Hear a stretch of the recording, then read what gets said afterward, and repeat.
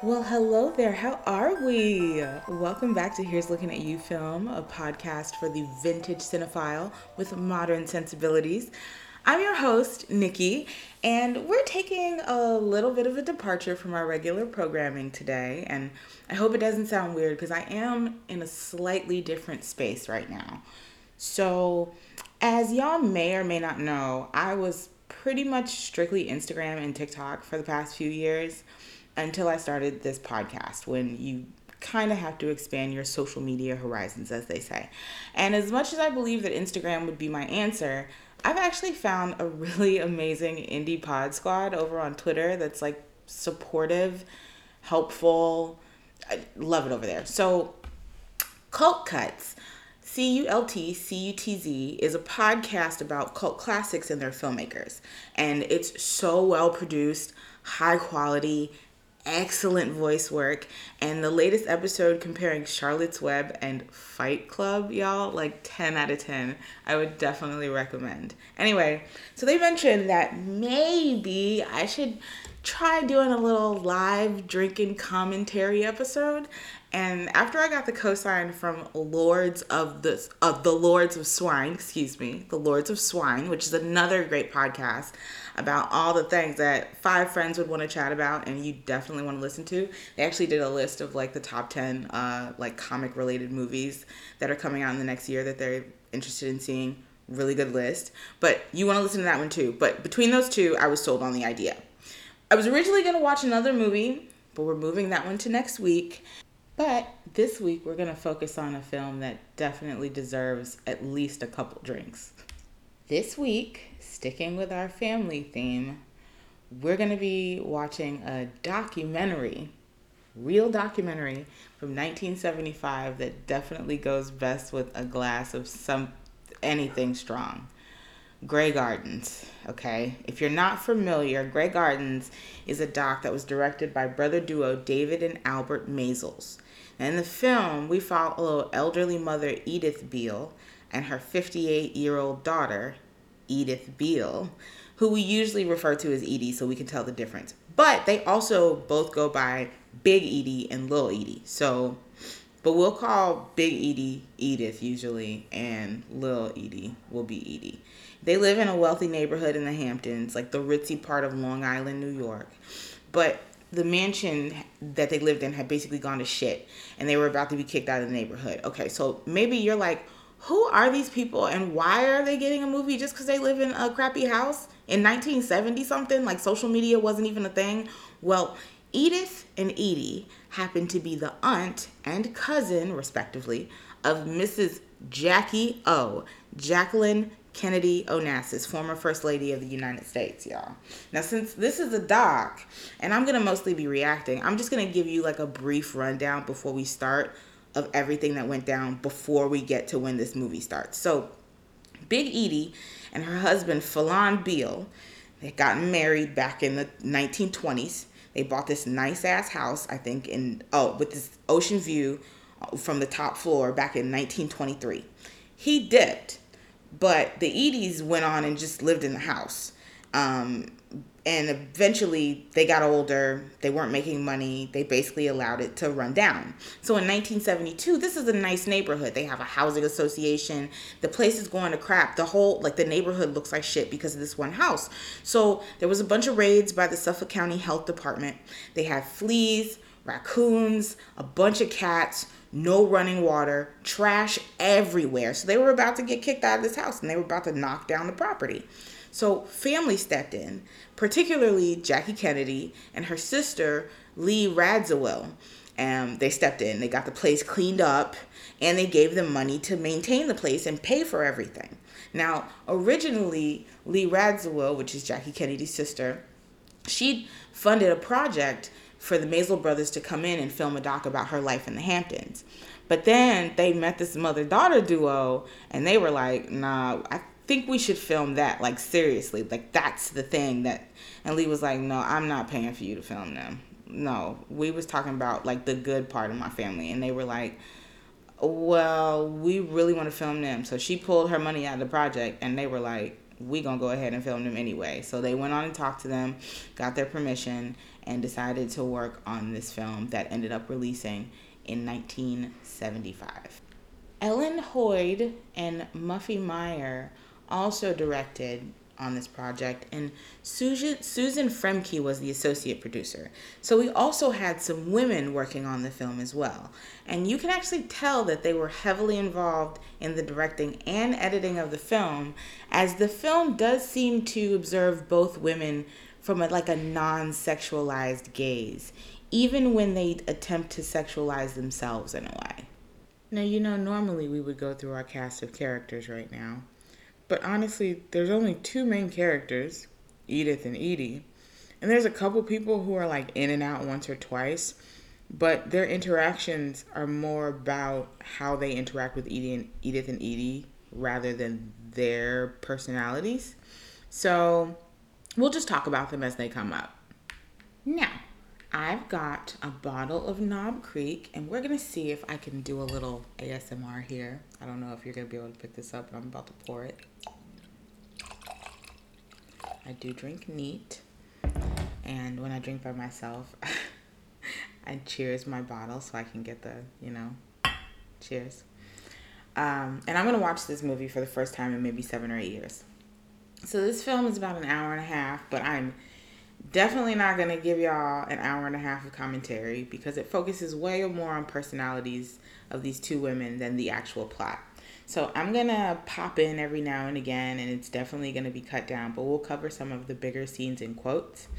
I don't think I'm going to get too lit, but I am in the safety of my own home. I'm over 21 years old, and I am not planning on leaving the house this evening, so we are good. So, without further ado, I guess let's actually press play. And also, I apologize if my neighbors are a little louder this evening than normal. I don't know what's going on, but they're walking around a lot and it's making a lot of noise. I do remember that this opening takes a long time to get through. Not like a super long time. It's just like a lot of silence and a lot of screens. What are you doing down there? Just standing there? Just go in the main room.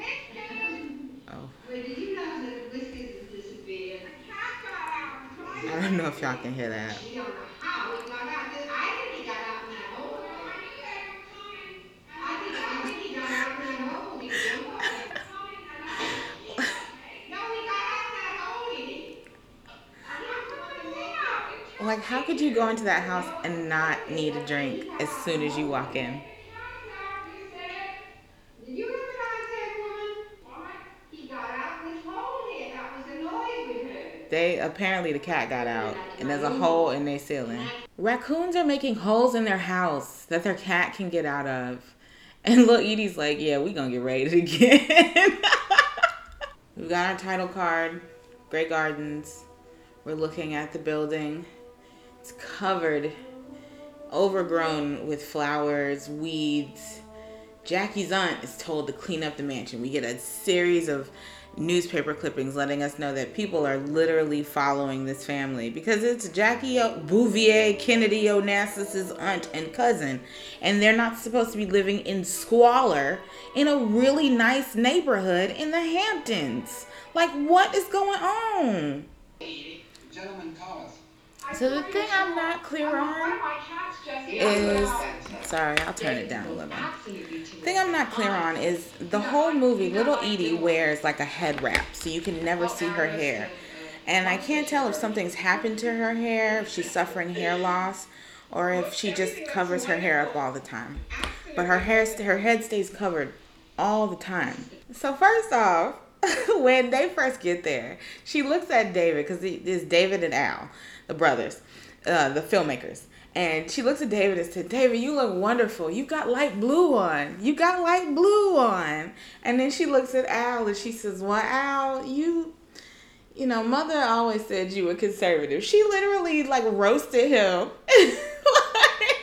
like, oh yeah, like you look how you always look. Ooh, sorry about that. I went into a coughing fit. But now I need to describe this outfit to you. And then I'm going to let her describe the outfit to you, okay? We have a navy blue scarf a wool scarf that is pulled over her head and attached at the neck by a brooch. We have a burgundy wool turtleneck, long sleeved. We have a skirt that is covering a white pair of shorts that is also covering a pair of fishnets. Now, you picture all that, right? Now, I'm going to let her describe to you why she's wearing it. Brooks, everything looks wonderful. Brooks is the gardener. Absolutely wonderful. He's gardening outside. This is the best thing to wear for the day. You understand? Because I don't like women in skirts. And the best thing is to wear pantyhose or some pants under a short skirt, I think. Then you have the pants under the skirt. And then you can pull the stockings up over the pants underneath the skirt. And you can always take off the skirt and use it as a cape. So I think this is the best costume for the day. It's the best costume for the day. I have to think these things out. She got to think them up. Like, nobody else is going to think them up for her. Other women to come out. Her mom wanted her to wear a kimono. She was like, So no, what did you do? I'm not Okay, doing this. Brooks, cut- Do you think my costume looked alright for Brooks? I think he was a little amazed. She said, did my costume look all right for Brooks? Yo, no. She said, do you think my outfit looks all right for Brooks? He looked a little amazed. And David, the filmmaker, he was like, no, I think he's probably seen it before. She said, no. This is the revolutionary costume. I don't wear this in the East Hamptons. I've never worn this out here before. This girl, she has quotes. She has quotes for the ass. This is the revolutionary costume. I'm about to call every outfit that I wear that don't match and looks crazy. Please make sure you go to my Instagram to check out these photos. I'm probably going to post them a little later in the week, but I'm going to try to find this outfit so you can see it. This revolutionary outfit that she got on. You know, people go back to the kitchen now. Though the washing machine was always put in the maid's dining room. You know, She's the just talking. washtubs are in the maid's dining room. She is just talking right now. It's very difficult to keep the line between the past and the present. You know what I mean? It's awfully difficult. Yo, she going through a lot. I don't know. Like, this is... So the weird thing about this movie is they did get some backlash because people were like, these two people are clearly, like, not mentally healthy. And the brothers were like, I'm not going to say they're not mentally healthy. I just think they're eccentric. I just think that this is how they live. This is how they express themselves. And, like, saying that something is wrong with their brains because they choose to express themselves like this is weird. I mean, they've lived with each other by themselves for 50 years. I mean, what do you expect from these people? But, like, also, the film, I mean, it does make them look like rich backwoods royalty. But not like Tiger King. Like, actually coming from some sort of money, having some sort of class, but that class not pronouncing itself in the right way because they've been isolated for so long. Interesting concept, I think. Oh my gosh. Edith be sitting outside with barely nothing on. I mean, she's at her house. She's sitting on her porch. She got like a towel wrapped around her top. But it is about to fall off. 50 years I've been here. And Best in 50 years. it's a beautiful property. For sure. There are cats everywhere. And they don't look... Place in 2 years. They don't look sick, but they don't look well. Brooks wants his check, Mother Dawn. Brooks wants his check. So they about to pay him $24. And she got on... I gotta show you Edie's outfits. Like, Edith, the mom, you know, she just mostly sit on the porch, mostly naked. Or she's in the house. But Edie's outfits... Edie's fits, though, like, I don't understand her fits. Like, her fits look like she's about to go to the club at all times. But she's just literally chilling at home. And I know she always talking about how she want to leave the house. But also... what outfit you got to go to my Instagram and look at these outfits because they're wild. Hold on. So Edie comes back outside and she comes back outside and just says out loud, I won't get out of here unless she dies or I die. And her mom, who she's like handing this checkbook to, goes, who dies? And she's like, I don't like it here. Edie, girl, you just came back outside. And then her mom was like, well, you can't be free when you're being supported. And Edie was like, I can't. She like, no, girl. As long as I'm paying for you, girl, you finna stay here. I will say one thing. She's 56. Her body don't look 56. Her face definitely does. That body, though, she could pass for a mean 45. Is that HY? What? Her mama apparently does not like to wear girdles. She don't like to wear clothes. She like to be naked as much as possible. And Edie likes to wear very form-fitting things. So she wears girdles. She wears tights. She wears stockings. Edith Beals is naked on this top porch at least 3 times during this movie. I mean, she's not naked. She has a towel over her chest. She has a towel over her lap. But you can tell that underneath, if any of that falls, baby, it is out. And Mama Edith has a nerve to say, well, you see where wearing clothes got you. No babies, no husbands, nothing. She is literally telling her daughter, you should have been naked. Oh, Jerry is showing up. So, I don't know. I can't tell. I can't get a read on the situation with Jerry. Maybe while I watch the movie this time, I can get a better read. But Jerry is a handyman who looks like he's like 16, but apparently I can't tell what age he is because they offer him liquor, but also, I mean, they are very eccentric as well. But he comes and sits down on the porch while Edie's like reading out of this book about astrology, talking about how she needs a Libra man to marry. And then when he's walking up, she's talking about how Jerry's an Aquarius, but she needs a Libra man. And Jerry kind of sits down on the porch and is listening to her read and talking to her. But like, I can't tell whether he's there because maybe he feels awkward. He says he wants to read this book that she has. And at first she's like, oh, I don't think you're ready for it. But then she's like, oh, maybe you are. But I can't tell whether he likes her or not. I think she thinks that he likes her. And I think he might just hang around them because they're weird. And also they feed him and they just be letting him do whatever the fuck he want. I kind of think that's maybe it. Every time I listen to them talk, especially when I listen to Edie talk, she sounds just the way JFK sounded when he talks, but just like a woman, like a higher octave, a higher tone. If you hear and you listen to JFK, they have that same like upper East New York, Long Island accent. I've grown accustomed to it because I lived in Long Island for 2 years.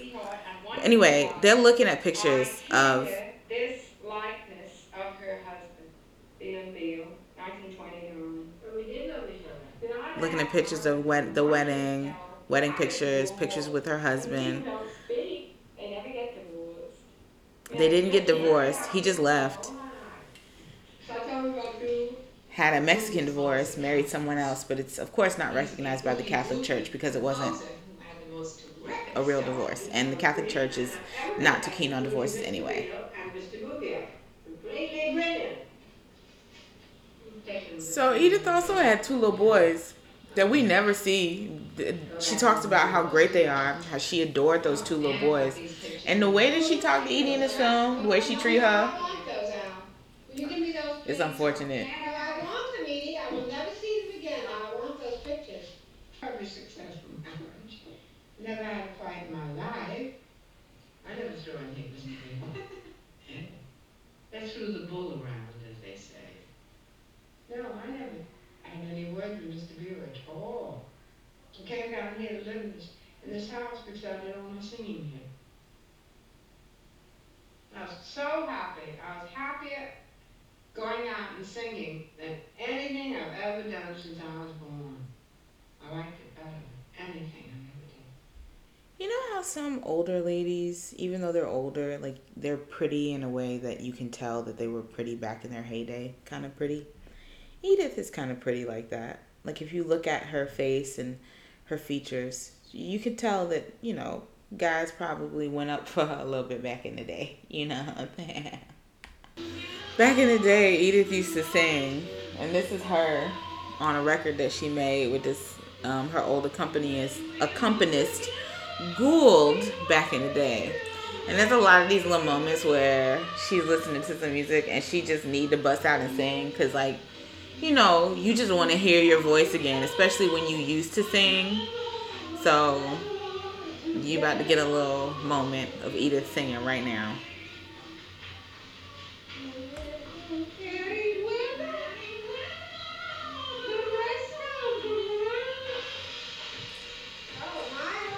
Oh, and the record just messed up and just started hissing on her. That thing just cut off. It was like, nah, girl, we done with this.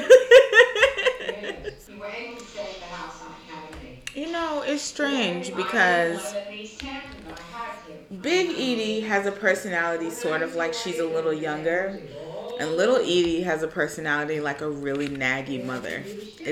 But like a naggy mother, but also kind of like a insubordinate child. It's a weird. Little Edie's personality is so weird, but not necessarily in a bad way. She's just never seen anybody like her. Alone. That was me. That wasn't her. I know. Did you enjoy that? No, girl. I got you, girl. Also, if you look up the soundtrack to Grey Gardens, the soundtrack is these people singing these songs. Just FYI. She's still going. Lord. There she's going. All right, girl. Yes, girl. So, Jerry bought some stuff for the fleas in the house, I guess, because there's still fleas because they have 9 cats and also raccoons. And so there's flea bites everywhere. I can't even imagine living in that. Like, if I start to itch too much in my bed, I immediately get up and change my sheets. How do you live with fleas around you? I'm not a bit terrified of the city. Not a bit. I like the terrible noise you hear at night. All these terrible drilling sounds. I never go to sleep unless the whole pavement is jumping outside. And it's 100 degrees and that drill is just going, and then I just go to sleep. You actually retarded.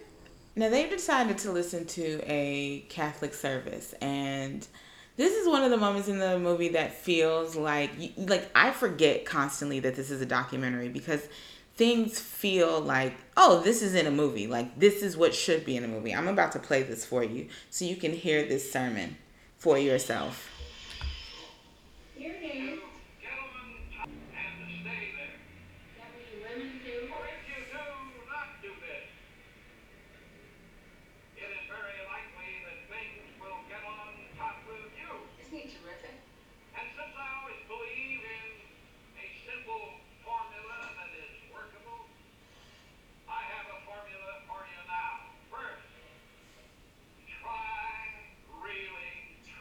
Try, y'all. Just try. Think. Really think. Think. Do that. Believe. Really believe. Oh, there it is. They are listening to a sermon while Edie is looking through old shoes. It is just a pile. So I actually had to take a short break for about an hour, but I still took some sips of my drink so I could stay level. And we are going to jump back into this film. Oh, she just said something about hoping that her hair grows. So she must have had some hair loss or something. So Edie's about to give us a little speech on how resilient and staunch she is. Mother's telling Marjorie how spoiled I am, how terrible I am. And Marjorie knew my father and my uncle. Mother's giving her all this SHIT, so I went and told her things about the family. She told some things about the family. But you see, in dealing with me, the relatives didn't know that they were dealing with a staunch character. And I tell you, if there's anything worse than a staunch woman, STAUNCH. There's nothing worse, I'm telling you. They don't weaken, no matter what. But they didn't know that. Wow, what they didn't know. Sometimes Edie looks like she could pop at any time. Like she could just go on a spree any moment. But then sometimes she seems so soft, like she couldn't even hurt a bug. I don't know, man. This was taken by They're Amy looking at some Hall, old but my pictures of last Edie, year in and pharmacy, she I is was 17. gorgeous from when she was Wait, younger. that was August of the She does not have a face that reads like, oh, I was a baddie when I was younger. These pictures of her, she is stunning. Wow. I didn't even remember these pictures. She looks gorgeous. Jeez. See how pretty it was when she was young? Wow. It's perfectly foolish of her not to look that way now. She could, you know, she didn't worry about it. Her mama said she could still look like that if she didn't worry about everything. That's wild. Her mom is so rude. And I think, you know, I have a mom that's kind of like that. She's grown out of it as she's gotten older. And I know some people grow into it as they get older. But my mom has always been one of those people that she'll say something and she'll just be like, what? I'm just being honest. Like, I'm just saying something. And she doesn't realize that the thing she's saying is rude. And it's unfortunate because she thinks she's just having like casual conversation, especially because my mom is a little older. So the things that she says that she thinks is okay, sometimes they are not okay. And she doesn't take it well when you tell her it's not okay. So I sympathize with little Edie a lot. Edith says she picked out a bunch of men that Edie could possibly marry, including Paul Getty, who was the richest man in the world at one point. And she said no, she didn't want to marry any of these men because she said she didn't fall in love or she didn't want to get married until she was 31. Edie really, I think, is just a woman out of time. I think she would be wonderful on TikTok now. People would love her content. She would be amazing on social media. She was not built for that time. You didn't want it. I couldn't get away. Well, that's the choice. You can't go back You and know, say, feel gorgeous right now. this is and say, oh, why a didn't really I do interesting this? Because you didn't feel conversation that they're having right now that I think is really interesting for us to put in perspective as well. Edie is talking about all of these things that she didn't do when she was younger. All of these opportunities she didn't take. She didn't go overseas. But she says it was because her mother was sick. She never got married, but she said it was because, she wasn't interested at the time. She even said she didn't go to her high school reunion because Jack Kennedy, something was going on at the time and she didn't want to go. And Jack Kennedy was campaigning and he got in. So she said it would have been fun. And her mom says, you can't want to feel then how you feel now. Time has passed and you feel the way you feel now, and it makes you feel like I would like to have done those things then. But you didn't want to do those things then because you were a different person then. And as you've gotten older and you've gotten more confident in yourself, you would have loved to go to those things and have fun as you feel now. But back then, you weren't that person. That's such an important message to think. A lot of times we judge ourselves and blame ourselves for decisions that we made in our past, not realizing we're not that same person. We're coming from a place that knows what happened in that situation, a much wiser place, an older place, a place of more experience. So obviously you can look back on an old experience and say, gosh, I should have done that. Dang. But you can't dwell on that because the reason you didn't do it or the reason you did do it is because you were different. You were a different you at that point. That's so important to remember, and I love this little conversation that gives you that. in Yellowwood. Let's get this poem. Hold on. And pondering both or pondering each. Pondering one, I took the other, and that made all the difference. Robert Frost. Isn't that wonderful? He said That's all you need, just 3 lines like that. Robert Frost. Who else? Two You, roads I think you're quite. diverged in yellow Well, wood, you said that. We want something. and pondering one, I took the other, You're not teaching. and that made all We the don't difference. want to learn. We're trying to put it. She said, we don't want to learn this. You're not teaching us. You know what they remind me of? And I know that this movie took place, I think, in Coney Island, or Staten Island.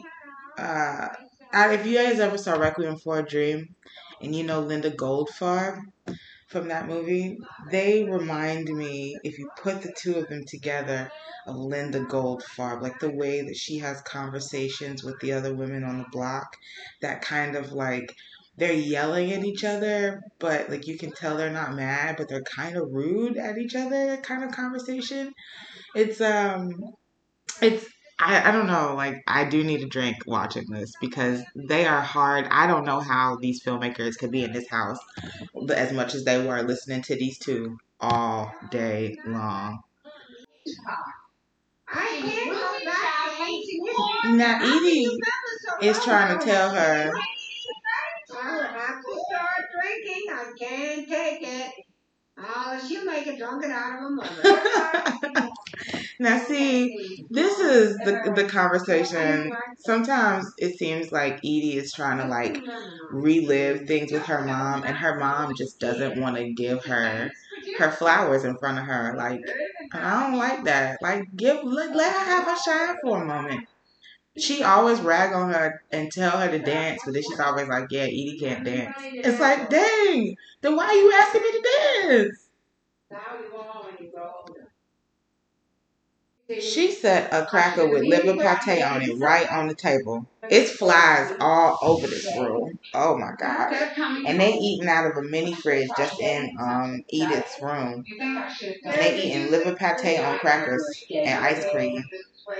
Do you think I should have gotten in the nightclub where? Oh my gosh. I think Edith wanted her daughter to leave. And Edie just didn't have it in her to do it. She blamed taking care of her mother as the reason for not leaving. She likes the dream of being able to leave. I can't do it. Rather than actually leaving. Because I think she's scared of what would I'm happen. telling you, I can't get my figure back unless I hit New York City. You know. Always talking about going to New York City.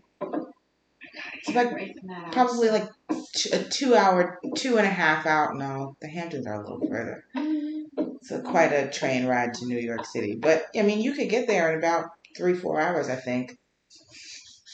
And Edith is naked, so we love that for ourselves. All these cats, they look nourished but not taken care of. I gotta see any other future.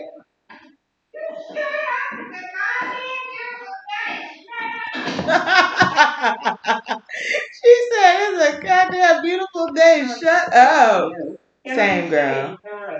Same. The point is that And I think Edie is about to have a little bit of a meltdown because she do not like talking about her mama and Gould. to take care of my mother. I'm sick and tired of worrying about her. She thinks that she quit doing what, like living her own life so she could take care of her mom.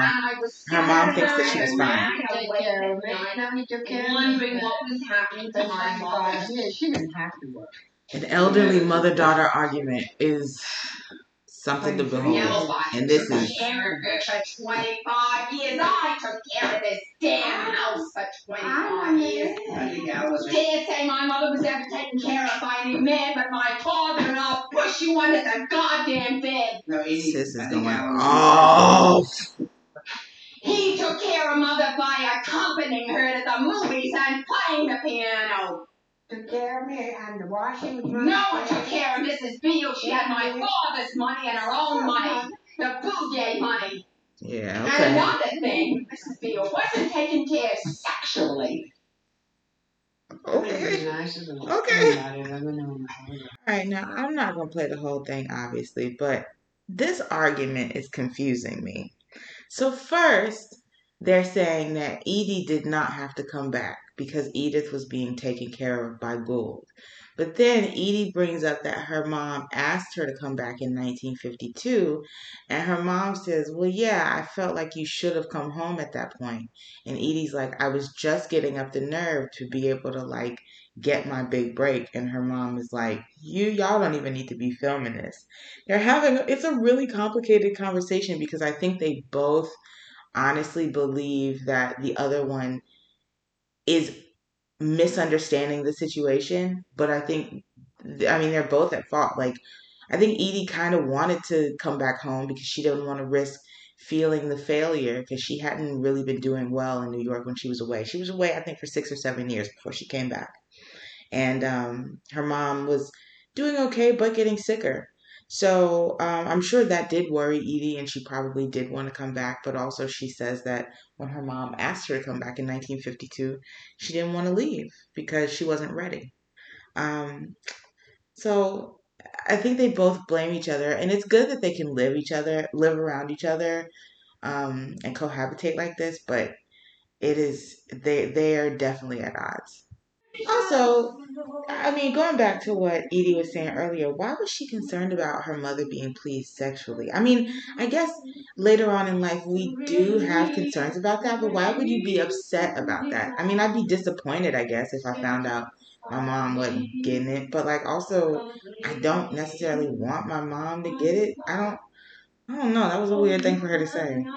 But you can hear Edith in the background. You know, she always got to be singing something, child. This guy, Tom Logan, I guess, that Edith had been seeing for a while. Edie don't like nobody that Edith likes. Work? He made good salads, but he was That is such a great character description. He made good salads, but he was drunk all the time. I know some guys who make good salads and are drunk all the time. I don't know what's up with Edie because she is really nice to Jerry's face, but then she tells everybody that she does not like Jerry. She don't want him in the house. I don't get her. Jerry's fucking lying. No, I'm tired. I don't get any tired. What do you want, Jerry? Who wants a nice piece of corn? No, And Jerry, she's offering Jerry a big piece of corn on the cob, but that corn on the cob look good, child. Corn on the cob with a big old piece of butter slabbed across it, some fresh corn on the cob, butter and salt. Oh my gosh. We don't even, I want some elote right now. It is so late. It is, y'all, I think the liquor's kicking in. I need a hot pot so I can make corn on the side of my bed too. I think that's a good idea. They put bread and cat food in they take a whole bag of bread and cat food and dump it in the attic so they can feed the raccoons. She said there are raccoons, sloths, otters, badgers, all sorts of animals that be up there, but I just see this one raccoon. But they are feeding it. I mean, I guess they feed it so that it doesn't come downstairs and eat their food. But, I mean, this is wild. She's literally upstairs dumping out cat food and bread so that they got something to eat. Yo, Edith just said the cat is using the bathroom right behind my portrait. And Edie said, isn't that awful? And Edith said, no, I think it's great. At least somebody doing something they want to do. You like that a cat is using the bathroom right on the floor in your room. That is nasty.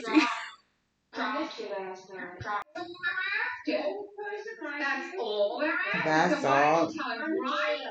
Jerry apparently Jerry want to get with Edie, and he is only after one thing. And then Edith out here like, he got a whole bunch of girls out in Long Island. And Edie like, I don't care. Tell him he not gonna get with me. Cause I said no. So one of the next scenes in the movie is my favorite because it actually establishes both of them as really unreliable narrators in a clean way. So we have a conversation with the two of them where they're talking. Edie starts talking about how strict her father is. Now, you remember before, she was very defensive about her mother being with anybody but her father. Now she's having a whole conversation about how strict her father was. He didn't want her to wear any makeup, high heels, any of that stuff, but also he wanted her to be a professional, did not want her to get married. Edith says, I don't think women should get married. Now, Edith was just talking about how she wanted Edie to get married, but she says, I don't think women should get married.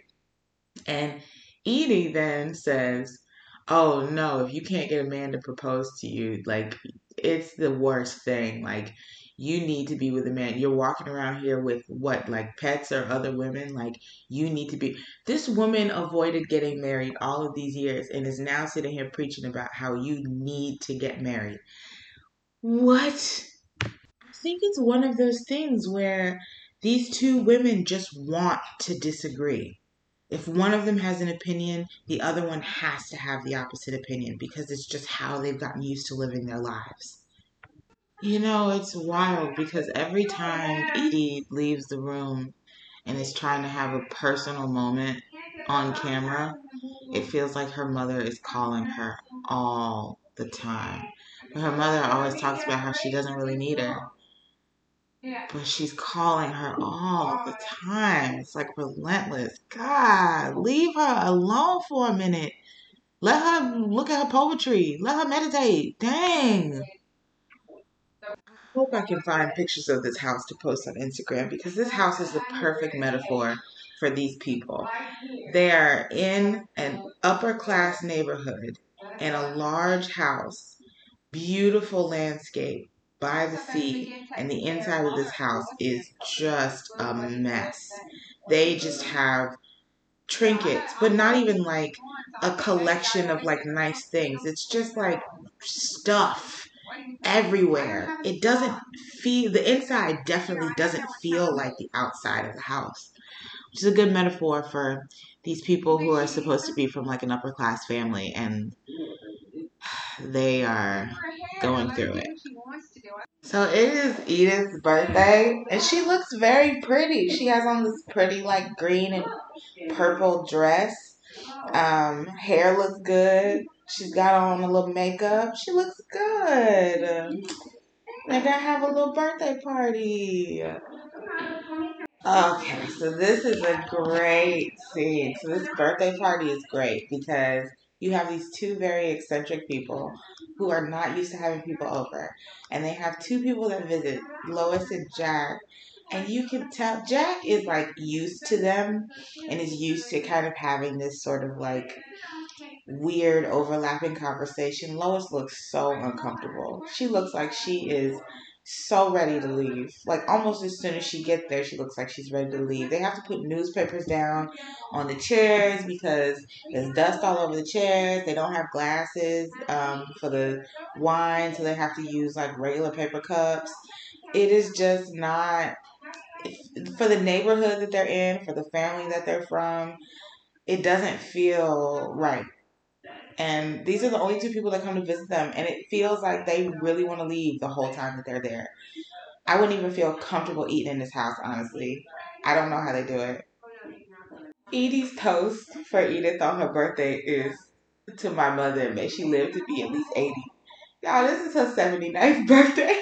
She's literally like, all right, girl, live one more year. You good. She sat on the phone with this lady, first of all, describing her cake, saying, let me read to you what the cake says. And it just says, happy birthday, Edith. And she's on the phone with her. She was like, oh, I got the lovely gift you sent.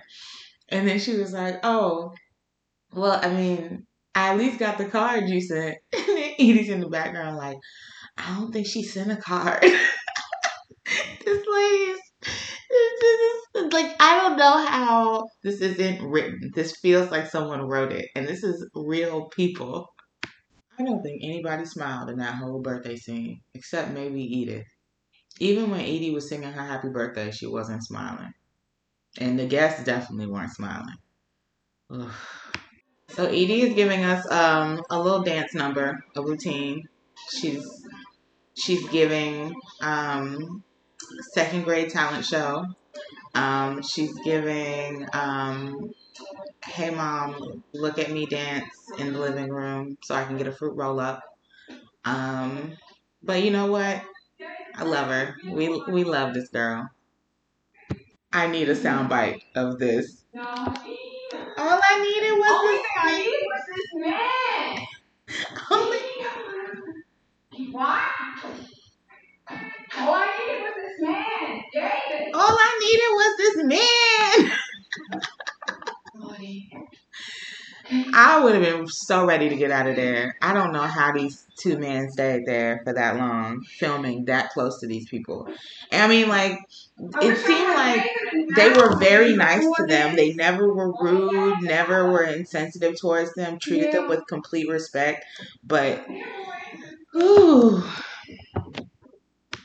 y'all can listen to her mama berate her for the next minute or so while she tries to sing. And I need to find this outfit because, Lord. Say love. You're not Czechoslovakian. Love. You don't say love. You say that. Love. You see, she knows she sings so badly that she has to wiggle about 20 times to every note. You see, to distract the people, you know, that she really can't sing it right. She's so rude. You sing beautifully. You're singing incorrectly. It's very ugly. Oh, Always do everything correctly. Now start at the top now. rude. Update, Jerry moved in the house now. Jerry brought them a washing machine. That cemented the deal.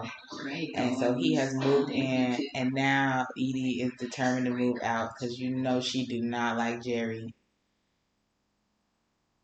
Edie will not stop singing this song. And she is getting on her mama nerves so bad. She's also getting on my nerves as well. I'll go right in the other room and I won't have any hot food or anything. Don't do it, Edie! I'll get so mad. Listen, will you stop? I'm going in the other room. I'll never see you again. I'm singing. I don't care. You're not going to sing that song. Damn it, will you? I don't want to hear it. I'm your woman. Remember me? Lord. Well, my voice is beautiful and trained. Oh, let me take a sip because Trained my voice. I never tried to track them.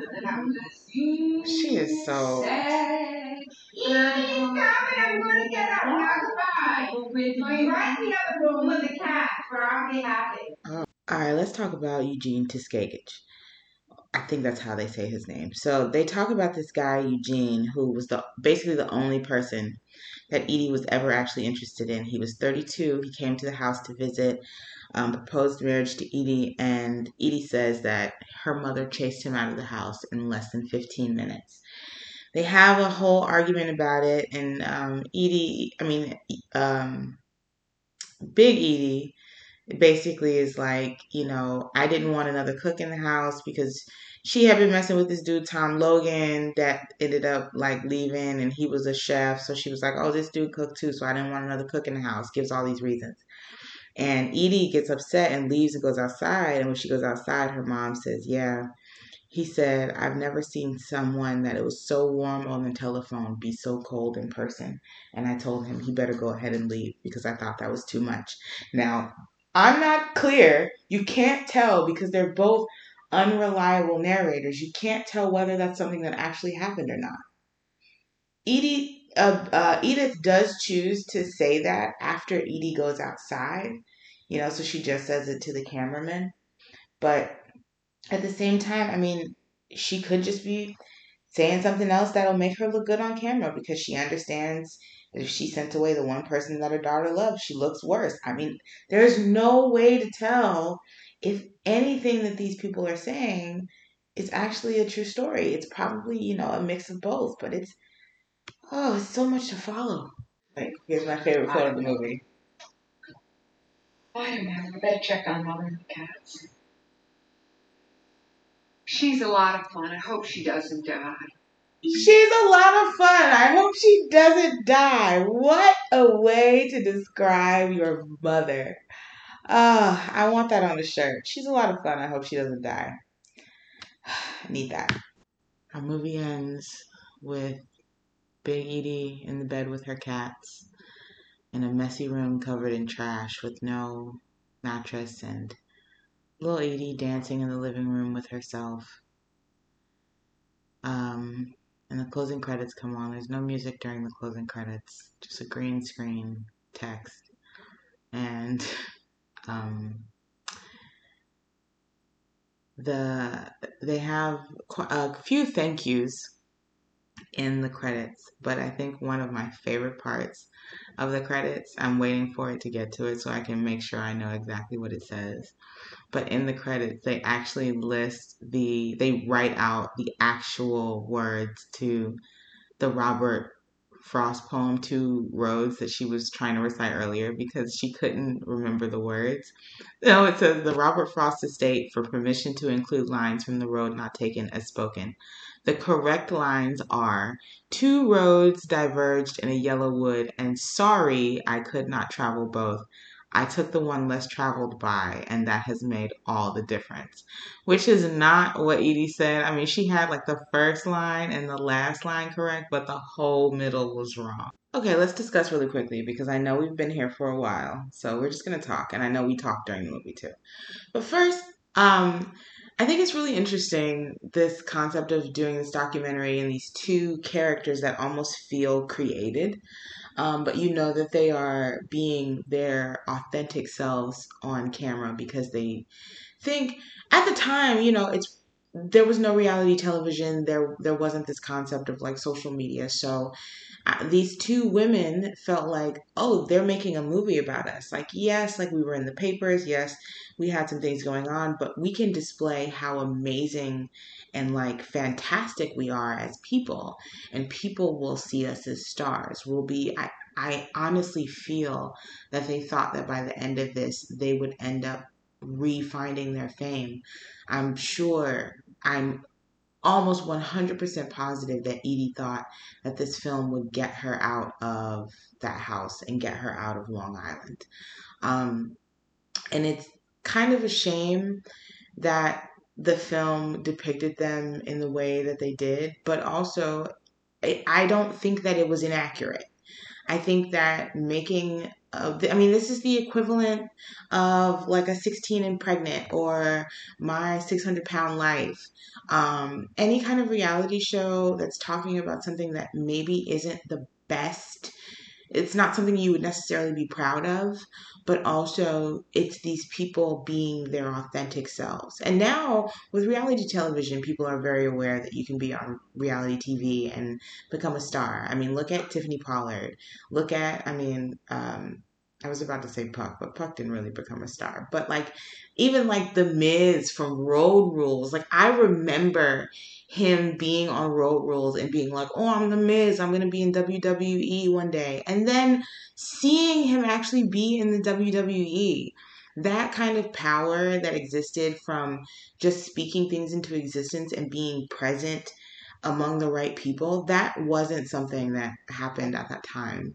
And so it's almost sad knowing that these people made this documentary, and this documentary was not going to make them famous. It wasn't going to make them look good. It wasn't going to make people want to put them in movies.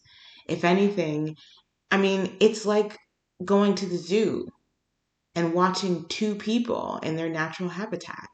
It's but the zoo isn't a natural habitat, and that's what the cameras create, this idea of like an unnatural natural habitat, because they are putting on for the camera, but they can't help but be themselves, especially for as long as the cameras are filming them. Eventually they have to come out. I put it on everything that if you put that Edie on TikTok right now, she would have millions of followers, because the level of authenticity that she displays is the authenticity that people look for on social media right now.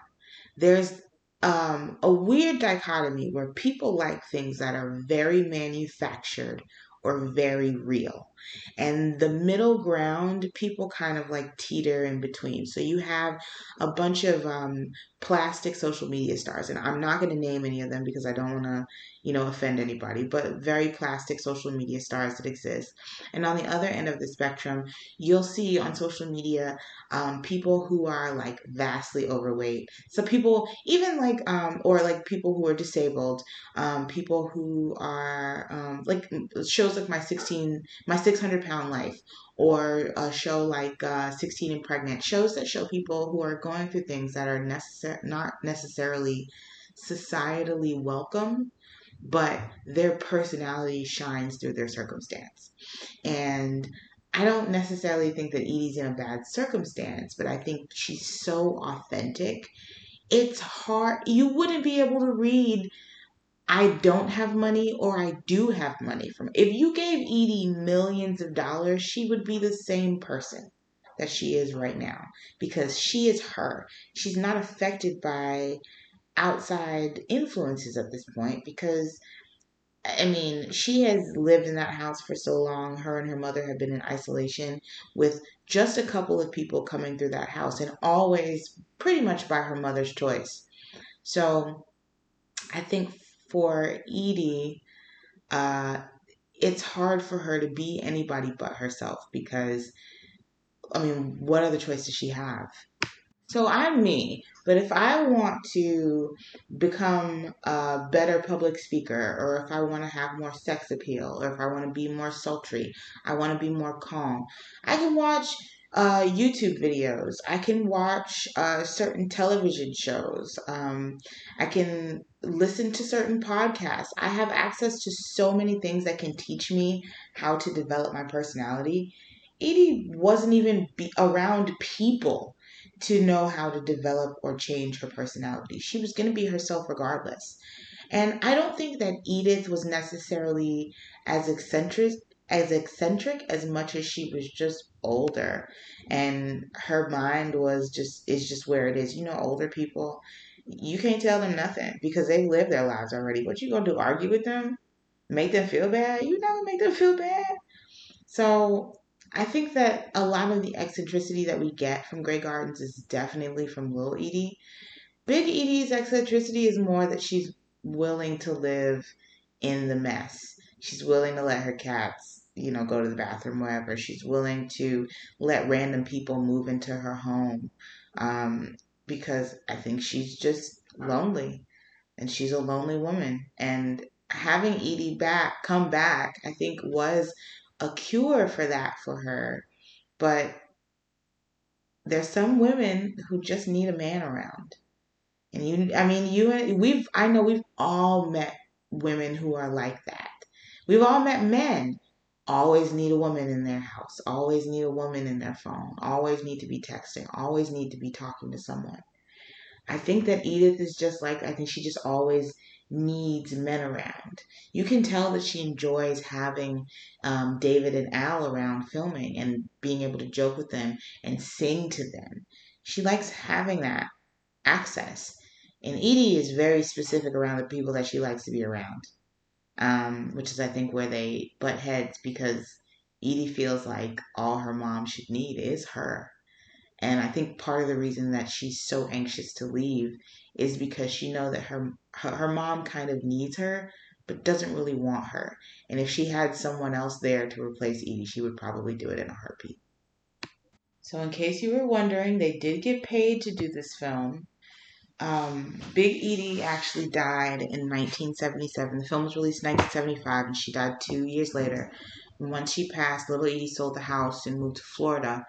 And she passed away in 2002 at the age of 84. The house was actually purchased by Sally Quinn and Ben Bradley, who was an editor for the Washington Post. And part of the contract said that they weren't allowed to raise the house. They had to restore it. And so they did, in fact, restore the house. When eventually Ben Bradley passed away, and Sally Quinn sold it to Liz Lange, who has lived in it ever since. And apparently she's renovated it quite a few times. Still a lovely property. Of course, it's in the Hamptons, so who would not want to live there? Um, and if you're looking to watch this documentary, it is very interesting. It's I wouldn't say like it's got a great plot, obviously. It's just a lot of talking. But they're a very interesting character study in two women who have lived very interesting lives and have now lived in isolation for so long and are both like have their own minds that didn't really fit with the time, but also still made them very interesting. But there's also a movie that came out on HBO with Jessica Lange and Drew Barrymore playing the Eddies, and it won like quite a few Golden Globes and Emmys. So that movie is actually really great and gives a good background on the Eddies. They've got a couple people in the movie like that play other background characters like Jackie O or Jerry. So I mean, it's an interesting film. I would definitely recommend watching the film. The documentary I think is fun to watch if you really like documentaries. And I would also really recommend watching that Documentary Now episode. It's the first episode, I believe. It's great. It's funny. One of the best things about it, and I'm gonna finish really quickly because I know we are way over the time that I like to usually use. But there's a scene in it where they're talking about, whoever their handyman is that comes to visit. And there's a very quick cut, like a half second, where you see there's something in the film. I had to rewind that part probably for 20 something minutes to be able to pause it at the right second to see it was like a weird horror shot that was spliced into the film. It was kind of worth it to work so long to see it. I'm telling you, I recommend watching the episode because Bill Hader and Fred Armisen are two of my favorite actors. They're really good, they're really funny. The whole Documentary Now series, really good as well. I digress. But the HBO film, really good, Grey Gardens. The documentary, if you like documentaries, it's also on HBO Max right now, so I would definitely recommend watching it. And I think I am about to get out of your hair for today and go take a nap because, friends, I need it. It has been, I have really enjoyed doing this. I'll probably do this with an actual film sometime soon. It felt a little bit more difficult doing it with this one. I thought it was going to be easier, but because there's no real plot and I was just kind of like talking at things that were happening in the movie, I don't know if I loved this, but you guys, please give me your feedback. Let me know how you felt about it. I really appreciate you guys being here. But next week we are going to cover that classic that we talked about with those two brothers who make quite a mess all over a girl. We're going to actually do that film next week. Please follow the podcast on whatever platform you use and check out the @HalayfPod Instagram. That's @HLAYFPOD Instagram. I usually post movie stills, fun facts. We're in the stories now. I am very, very active over on Twitter at film_Nikki. That's FILM_NIKKI. Our website's also up. Here's lookingpodcast.com. All of these are also in our link tree. I have a Buy Me a Coffee link. If you guys are interested in just contributing to my personal efforts to stay awake or stay hydrated, stay libated during these podcasts. So I would appreciate any donations that you guys are able to extend my way until I'm able to get some partnerships or sponsorships going. And also, you guys can send any collab requests, advice, movie recommendations, or general greetings that you don't want to send on any of my socials, which why wouldn't you want to send those on my socials? But you can send any of those to here'slookingpodcast@gmail.com. That's HERESLOOKINPODCAST@gmail.com. Thank you so much for joining me for this very special episode. Please extend any feedback that you can. And if I don't see you, good afternoon, good evening, and good night. Cheers.